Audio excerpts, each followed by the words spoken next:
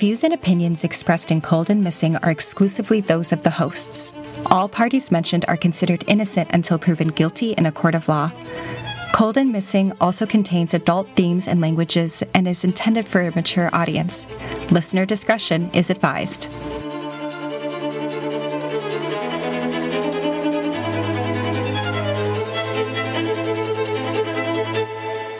Welcome back, everyone, to Cold and Missing. Welcome back, everyone. I am your host, Allie McLaughlin-Solkowski. And I am your co-host, Eli Solkowski. Grateful husband to Miss Allie.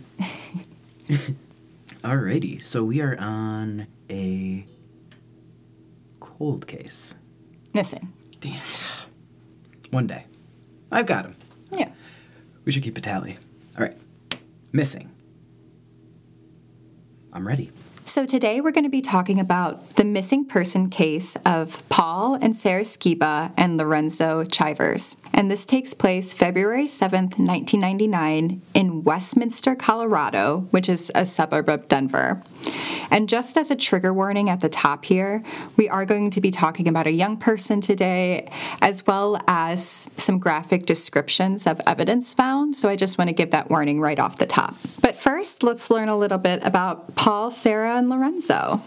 So Sarah, she is 9 years old in 1999. She was born July 27th, 1989, and she was 4 foot 5 inches and 80 pounds. Her family and friends describe her as friendly, outgoing, caring, and talkative, a young girl who enjoyed dancing, singing, school, animals, riding her bike around the neighborhood, and rollerblading. She was always happy and always full of spunk. Paul is Sarah's dad. Paul, in 1999, is 39 years old, and he was born February 23rd, 1960.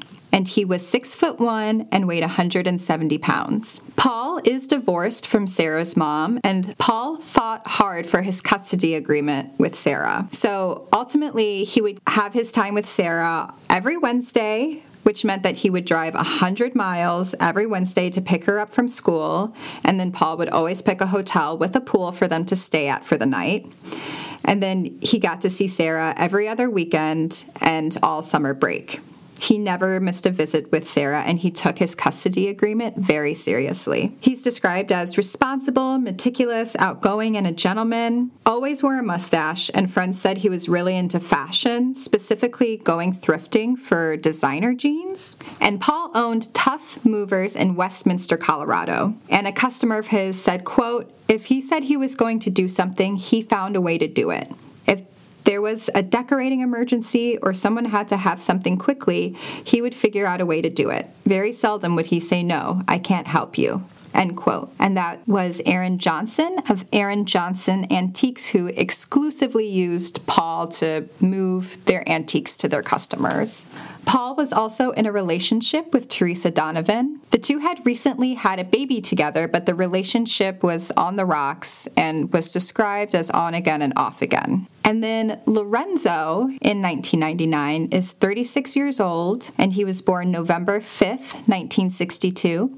And he is 5 foot 10 inches and 160 pounds. And he's described as a mellow and easygoing guy, could talk with anyone. He never met a stranger in his life. He was the father of two, a 15-year-old boy and a 12-year-old girl. And Lorenzo and their mother, Misha, were separated, but remained close and had a good co-parenting relationship. Lorenzo's son lived with him full-time, and Lorenzo lived with Bobby Joe, who is Teresa Donovan's sister, and Lorenzo had worked for Paul at Tough Movers for a couple of months. So these are some of the events that led up to February 7th. On Friday, February 5th, Paul calls his mother Sharon, who had been taking care of some affairs in Minnesota, but Sharon lives with Paul, and at this time, Teresa was also living with them. So Paul calls his mother, who is visiting Minnesota, and asks her if she'll come home as soon as possible, because Paul had asked Teresa to move out by Sunday night. On Saturday, February 6th, 1999, Paul is watching his best friend and employee, Jerry Bybee's 11-year-old son while Jerry is on a moving job. When Jerry picks his son up, he asks Paul if he could take tomorrow off, which is Sunday, so he could get together with his siblings and order flowers for their grandmother's memorial service. Paul says no problem, and he'll cover for Jerry, even though that means he'll have to take Sarah to work with him because Sarah's visiting him for the weekend. When Jerry and his son return home, his son tells his dad that he and Sarah had stayed outside in a playhouse to stay away from a loud argument that Paul and Teresa were having inside the house. So this is Sunday, February 7th, 1999.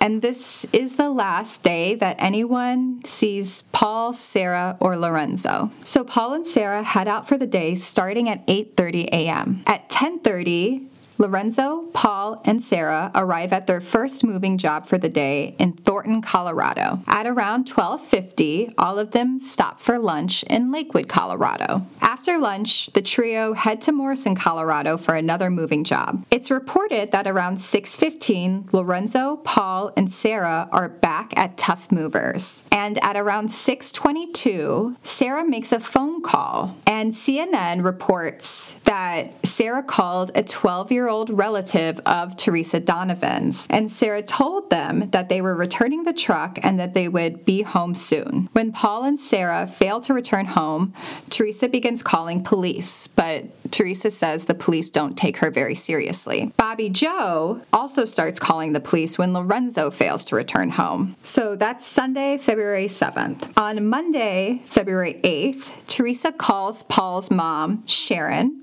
telling her that Paul and Sarah had not arrived home the night before. Sharon calls police, who tell her that Paul had probably taken off with Sarah and nothing was seriously wrong. Police tell Sharon that Teresa and Bobby Joe had already called a number of times and that they were aware of it. And Sharon says, quote, "This is my first phone call and there's something drastically wrong. My son was supposed to call me on Sunday," end quote.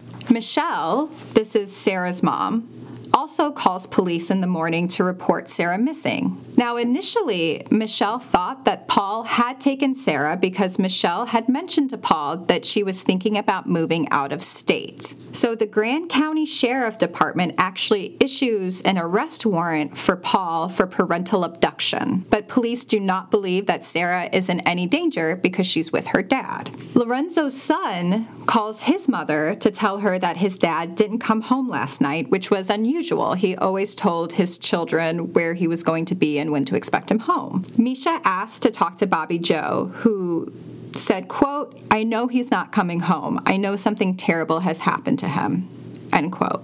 So this is all happening Monday morning. Family and friends are raising the alarm. Now, Jerry, this is Paul's best friend and employee. Jerry arrives at Tough Movers between 9:30 and 10 a.m. Jerry, Paul, and Lorenzo were all scheduled to work a job that day. So Jerry noticed right away that the company's large moving truck was parked front first and crooked when Paul always backed it into a specific spot. He says, quote, "Paul was a neat freak, anal about everything.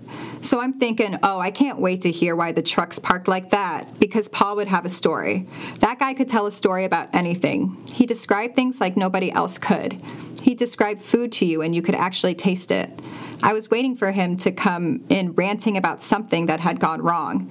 It looked like somebody had just pulled in the yard at 50 miles per hour and hit the brakes," end quote. And that's Jerry Bybee. Jerry also notices that the front gate padlock had been changed, so Jerry was unable to enter the lot because he didn't have a key for this new padlock. Jerry thought it was strange, but Paul would always change the locks after he fired someone. So he thought maybe this would explain the truck. Maybe Paul had to fire somebody and he changed the padlocks last night. But when Paul and Lorenzo failed to show up for work at all, Jerry also calls the police. On Wednesday, February 10th, so just a few days, the trio has been missing. A Westminster police officer meets Jerry at Tough Movers, and the police ask Jerry to open the gate. Jerry tells the officer he doesn't have a key and doesn't want to cut the lock off in case it's evidence. Annoyed, the police officer slams his car into the fence and jumps onto the hood and over the gate. He asked Jerry if he was coming. So Jerry follows this cop up and over. Jerry points out a puddle of motor oil partly covered with plywood that had not been there before. Jerry points this out to the police officer, and the officer says, quote, "Can you prove that he didn't change his oil?" End quote. Jerry then went and checked the truck that was parked funny without touching it. So Jerry looks into the cab and noticed it was very clean. And he said, quote, "That's unusual right there. The truck's clean. We live in these trucks," end quote. When Jerry points this out to the officer, the cop grabs the door handle and whips it open. Jerry said, quote, "I feel he destroyed more evidence than he was willing to look at. To him, nothing unusual there. I was disgusted with him," end quote. So the officer leaves Tough Movers unconvinced that a crime had taken place. On Thursday, February 11th, Lorenzo's son had been staying with his mother since his father hadn't come home. And so Misha took him to Lorenzo's house so that way he could get some of his clothes. But when they got there, they found that Bobby Joe had packed up the son's entire room and put everything by the front door. On Saturday, February 13th, Sharon arrives back in Colorado from Minnesota, and she had been begging the police all week to look for them, but police insist that Paul took off with Sarah and would be back soon. Sharon tries to explain that Paul was so careful with the custody agreement, he would never drop Sarah off late, and he wouldn't jeopardize it by doing something like this. When Sharon returns home, she actually hires a helicopter pilot to take her around to look for Paul's car. She had the pilot fly over Tough Movers and also over water because Teresa had been to a psychic that told her Paul and Sarah were dead and Paul's car would be by a gravelly area near a lake or river. So Sharon has the helicopter pilot fly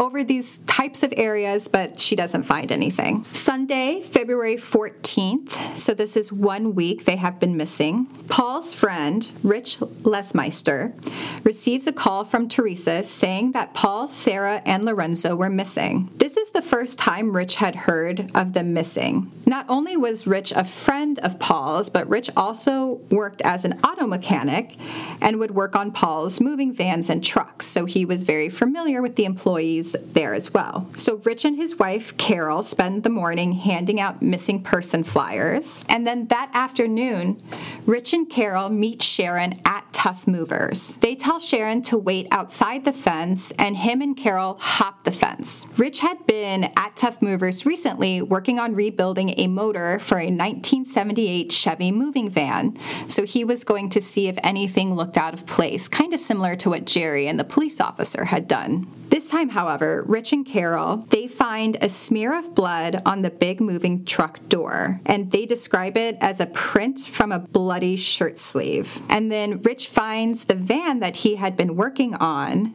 and finds multiple bullet holes in the side of the truck. The exterior of that same truck had a blood-stained smear across it, and then also a piece of a human skull was lying near the windshield. So once they find this piece of skull, they climb back over the fence and tell Sharon it doesn't look good and that they need to call police. Sharon first calls her other son, Gordy, and Paul's father, her ex-husband, that they need to come to Colorado as quickly as they could because Gordy and her ex-husband, they are back in Minnesota. And then she calls police. Now, it takes a while for the police to arrive out there because, again, they believe that it is a parental abduction, even though that doesn't explain why Lorenzo is gone in all of this. So Westminster police arrive at Tough Movers, and basically an argument breaks out between police and Paul's family and friends. Rich says, quote, "They threatened to arrest us if we didn't leave because there was no crime committed there and we should all go home," end quote. This argument happens for a while too, and Rich tries to explain to police that the big moving truck was never clean, but it was spotless except for blood on the door. And what about the bullet holes in the van? Police say that somebody could have cleaned the truck and cut themselves and left blood behind, and that the van could have been shot at while driving around. Rich has to point out to the police that the van didn't have an engine in it because he was rebuilding it and hadn't put it back in yet. So this This fight and argument with police lasts so long that Sharon has to leave to go to the airport to go pick up her son and ex-husband. So while Sharon leaves, more of Paul's friends arrive at Tough Movers to basically argue with police. And finally, police are like, okay, we'll look into it. But now they're arguing over whose jurisdiction it's in. Is it Westminster's? Who should be taking care of this? So now that's the argument that police are having with people. After midnight, a patrol car from Thornton PD shows up, and it's decided that Thornton PD would take the case since the missing persons report was made with them. So at 3 a.m., Thornton police take down everyone's name and information and tells them all to leave. Thornton police were going to wait for tow trucks to take the van and truck as evidence. Sharon asked them before she leaves to secure the gate when they're done. So that lasts into Monday morning, but later that day on Monday, Sharon arrives back at Tough Movers the next morning to find the gate wide open and no crime scene tape, and the place completely unsecure. And this is also the first time any news reports are ran about them being missing, but they're still calling it a parental abduction despite Lorenzo also being missing. On Wednesday, February 17th, Jerry finds Lorenzo's vehicle parked at an apartment complex a few blocks from Tough Movers, but there were no fingerprints found in his vehicle, not even Lorenzo's. And then on Saturday, February 27th, Denver police find Paul's vehicle at an apartment complex in Denver, about 10 miles from where Lorenzo's car was found. Inside Paul's car were his personal belongings and Sarah's backpack filled with Beanie Babies. It was also noted that Paul's usually tidy car was covered in mud, but again, there were no fingerprints found in his car, not even Paul's. In March of 1999, Sharon wanted to keep Tough Movers operating so Paul would have something to come back to. Sharon asked police if they were done processing the trucks if she could have them back. Police returned the trucks, but the van still had a piece of scalp on it. Sharon asked, quote, "Do you normally give back a vehicle that still has evidence on it?" End quote. So police returned to Tough Movers, but this time they also have the Colorado Bureau of Investigation, the CBI. Police and CBI will conduct a luminol test, and a luminol test will detect the presence of blood even if it's been cleaned up. And the oil spot that Jerry had noticed the first time he was there with police was actually blood mixed with oil. In mid-March, police and the CBI state that they have found evidence suggesting foul play. So along with the blood spot that was mixed with motor oil, there was evidence of a large amount of blood covering the back of the truck and cab, and that is discovered with a luminol test. DNA analysis will show the blood to be a mix of Paul and Sarah's, and due to the amount found, police believe they are both dead. The scalp piece belonged to Paul. Hair found on the fender belonged to Sarah. Lorenzo's DNA was not found at the lot, but police believe he could have been killed in a way that would not have left blood. Witnesses will come forward and say they had heard a woman screaming the night that they disappeared. And Teresa will tell Jerry that she went to the lot that night, but not to tell police. Other witnesses say they saw a truck leaving the lot between 6 or 7 times that night before returning around midnight. Police therefore believe that the bodies could, quote, not be more than a couple of hours away, end quote. An extension ramp, straps, and blankets were missing from one of the trucks, and police believe that these were used to sink the bodies into a body of water. Police believed water because vegetation found in the radiator of the truck would indicate that it had been driven near water. In April of 1999, so this is 2 months, Teresa will take Sharon to court to gain control of Paul's estates, and there was a lot of drama involving this, and I won't get too much into it. Ultimately, Sharon will remain in control of Paul's estate and not Teresa. In March of 2000, Sharon dissolves Tough Movers, she wasn't able to keep the business going like she had wanted to. On February 7th, 2002, Misha wanted answers for herself and Lorenzo's children. So she sits down with Detective Pat Long, and he tells Misha and her son that Paul had been using his business as a front for narcotics and got tangled up with the wrong folks, and Lorenzo was in the wrong place at the wrong time. Police will also begin using the story in the media, saying Paul, Sarah, and Lorenzo were, quote, probably victims of drug violence, end quote, saying Paul, quote, wasn't a major drug lord, but had a small client base that he sold marijuana to. Paul's family and friends said he smoked marijuana, but he was not a dealer. Quote, he's not the person they made him out to be at all. Yeah, he dabbled in shit, but he was by no means a kingpin, end quote. And that is his friend Rich. Teresa will also go on the Montel Williams show and say drug dealers had a vendetta against Paul. Paul had rented parking spaces to them, but had recently stopped. She says, quote, they sold Paul drugs, and they were the only people that could have killed him. I don't know if it was over the cars or anger over Paul trying to get over the coke, end quote. And that is Teresa. And then this is his friend Jerry Bybee. He says, quote, as far as theories, there's a million of them out there. They all make sense. They all don't make sense. Paul was a great guy, but he did have his enemies, people he had fired because they'd gotten into an argument or something would get broken, end quote. And one of the people that had a vendetta against Paul, who Paul had fired, was Teresa's brother, Tom. Paul had fired Tom a few months before he disappeared. After Paul disappeared, Tom would threaten Jerry, saying, quote, you're next, end quote, while throwing rocks at a Tough Movers truck Jerry was driving. Tom would also call Sharon to tell her he was glad Paul was dead and that him and Sarah had been shot in the head and Sharon was next. Tom will eventually take Sharon and Jerry to court over money he was owed.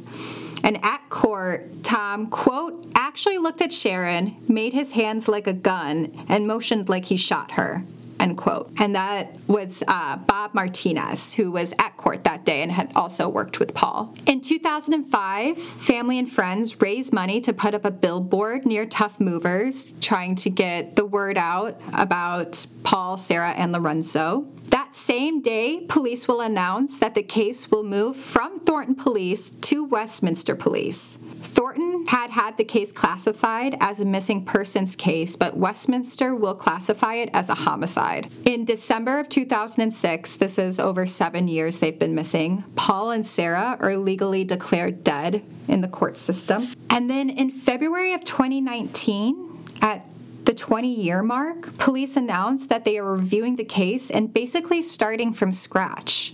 A few years before, they had done analysis on fingerprints they had been able to lift, but nothing came from that. But in this new review of the case, detectives had found 2 new witnesses that had come forward, and they also had planned on using updated DNA technology. Police believe that, quote, all 3 were murdered either at the truck yard or a second location, and detectives believe their bodies were removed from the yard in a moving truck to an unknown location, end quote. But that was February of 2019, and as of 2023, there's been no updates on the case, no DNA hits that have been talked about. So that is all we know about the final days of Paul, Sarah, and Lorenzo. If you know anything, you are encouraged to call Westminster Police at 303-658-4360. If you want to leave a tip but remain anonymous, you can call Crime Stoppers at 720-913-7867. And sources for today's podcast come from Westworld.com, specifically a 2008 article titled A Cold Case Frozen in Time, which I'm actually going to link in our show notes. So if you want to know more about the legal battle between Teresa and Sharon, or just some more details surrounding the case, this article really gets into everything up until 2008. The Denver Post, CNN.com, the National Center for Missing and Exploited Children, Westminster Police, and the Charlie Project. Okay. Any immediate thoughts about the case jumping out? Well, now what is all this about? That's...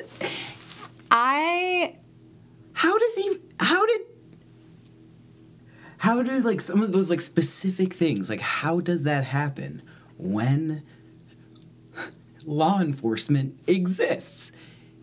Oh, yeah. Law enforcement. And has do your job. Don't give something back with evidence on it. It's just so... I have no words, honey, honestly. Yeah, I was flabbergasted, shocked, angry, all those things. Like, yeah. When their first reaction was to ram the gate with their car, I was like, oh, this is... yeah. Well, this went in a very different direction. Yeah. Law enforcement really dropped the ball on this one from the beginning. Yeah, I'm going to have to agree with you on that one, honey. Yeah. Just saying it was a parental abduction, but it's like none of that explains why Lorenzo was gone. Yeah. So, sure, like that's a good thing to maybe start at, but... Yeah, they just kind of like treated it like a buffet situation, like because there was some evidence there to fill in a narrative, they were like, well, here we go. Yeah, it was just wild. And then, like, the first cop there that went with Jerry's, like, pointing out all this stuff, and the cop's like, well, they were just, like, explaining things away that, like, were obvious signs. Like, the van was shot at while it was moving. And it's like, the van doesn't have an engine in it. It hasn't moved. Like, this guy is rebuilding the engine right here. He's testifying. I have not put that engine back in that car. It cannot operate. Those bullet holes were not there when I was last working on it. Those were done here. Yeah. And they were like, it was shot at while I was driving. So after that, then they start fighting about the jurisdiction. And, but it was crazy to me that... But then even that it, like... Well, you're wasting so much time. Yeah. Veering off into that direction about, like... And at that point, a week had already passed. But that's, like... I also thought, like... Is that what they wanted? Like, just, like, causing a bunch of, like, red tape? Yeah, I don't know. I, like, want to ask, like, what else were you doing during that week? Like, was there, like, some major crime events happening where you absolutely could not look for these people? I don't think there were, you know. I was looking... Did it fall during 9/11? No, it was 1999. Oh, okay. Yeah, it was 1999. So...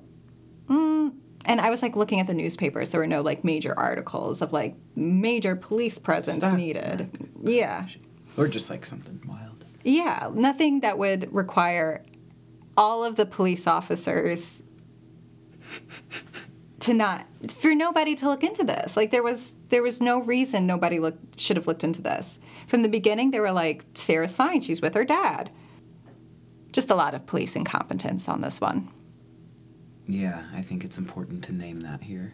Yeah, when you were describing her, Sarah, you said spunky and, like, some other sweet things, and I got teary-eyed because it reminded me of, well, we have lots of nieces and nephews, but that's instantly who I thought about, you know, and just that, like, the senseless violence. Mm-hmm. The backpack full of Beanie Babies, like, that detail as a 90s kid, I was just like, yeah, that's real. Mm-hmm. Like, that was a real person with a real life and like, real really, things. really, like, connected you, to that moment. Because, I remember, like, the Beanie Baby craze. And every once in a while, we'd, like, stand in line for one when there was, like, a cool one that came out. Like a tie-dye one or something. Mm-hmm. But, yeah, I mean, it's... No one should go missing, but, like... Children aren't supposed to go missing, man. You know? Like, kids aren't supposed to be lost. Yeah. Well, that's the thing. Like, there was a child lost in this case, and it's like, that's a crime. That's something that you have to investigate. Yeah, like, I'm getting emotional because it's hard for me to, like, accept that there are people out there who are in, like, who can do something about it and are just like, we don't care. Mm-hmm. Or I don't want to. Like, well, like, why are you there? Like, why are you there then? Right. They think just because she was possibly with her dad. But it's like, again, that doesn't explain this third missing person, that this is wildly outside of his routine. He always tells his children when to expect him, where he's going, what he's doing, and he always tells the mother of his children. And even if it wasn't, like a mass effort, like multiple people like looking into it, like there wasn't even like one or two people who were like, okay, we're gonna like take this and like pedal to the metal, really figure out what happened here and like look into it. Like, not even that. Well, what I find in my research again and again is that if you are an adult, you are allowed to go missing. It's not a crime. So police can't count it as a solved case unless a crime has been committed. So it's not up on their priorities, because that doesn't ultimately count for like cases closed at the end of the year when they get their funding, their rewards, the whatevers, all of that. So to them, it's like, well, that's not my job. That's kind of what it feels like in a lot of these cases, is they're like, well, unless a crime has happened. Yeah, but like people call cops like heroes. If that's like what you're signing up for, if that's what you want to be, then like actually be one. A hero like steps up and does the work outside of whatever you are being rewarded for. Mm-hmm. Like, that doesn't make any sense to me. No. That doesn't make any sense to me. Mm-hmm. I do not understand how anyone would become a cop other than wanting to, not to police people, but to actually serve and protect the community that you live in and that are a part of. Like, I don't understand how anyone wants that job and doesn't want solely that. I don't understand how anyone would want anything else but that in being a police officer. Mm-hmm. Like, power, control, like any of that stuff, that feels really bad to me if I find that out about a person, Mm-hmm. So I guess that's, I feel like I'm not being super clear about this, but like because like I have emotions about it.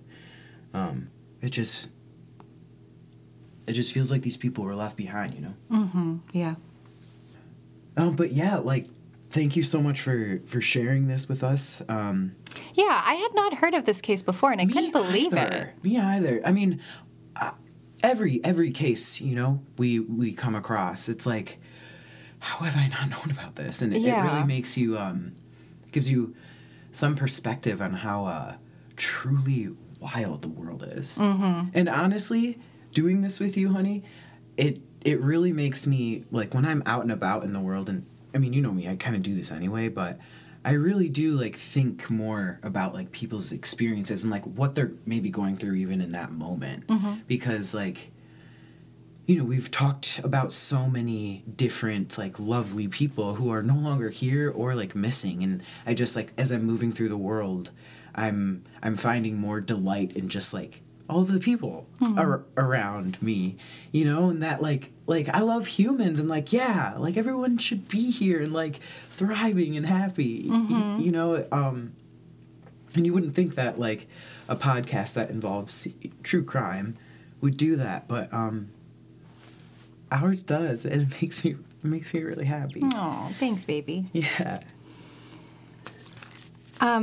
But again, that's the case of Paul and Sarah Skiba and Lorenzo Chivers.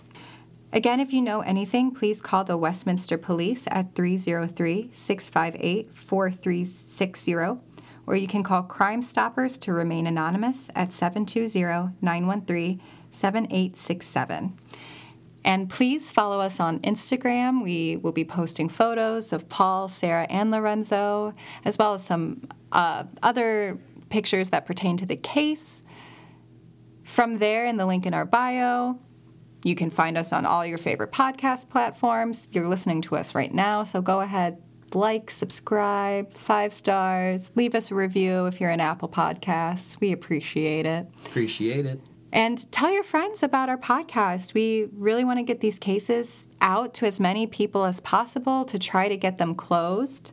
So tell your friends about it if you're enjoying it. That would mean the world to me, to us. Yeah. And but it's okay that you said me, because you built this, honey. It's okay. It does mean the world to you. This is your calling, Yeah. Yeah. But yeah, that's it. Have a good week and stay safe, y'all. Stay safe, y'all.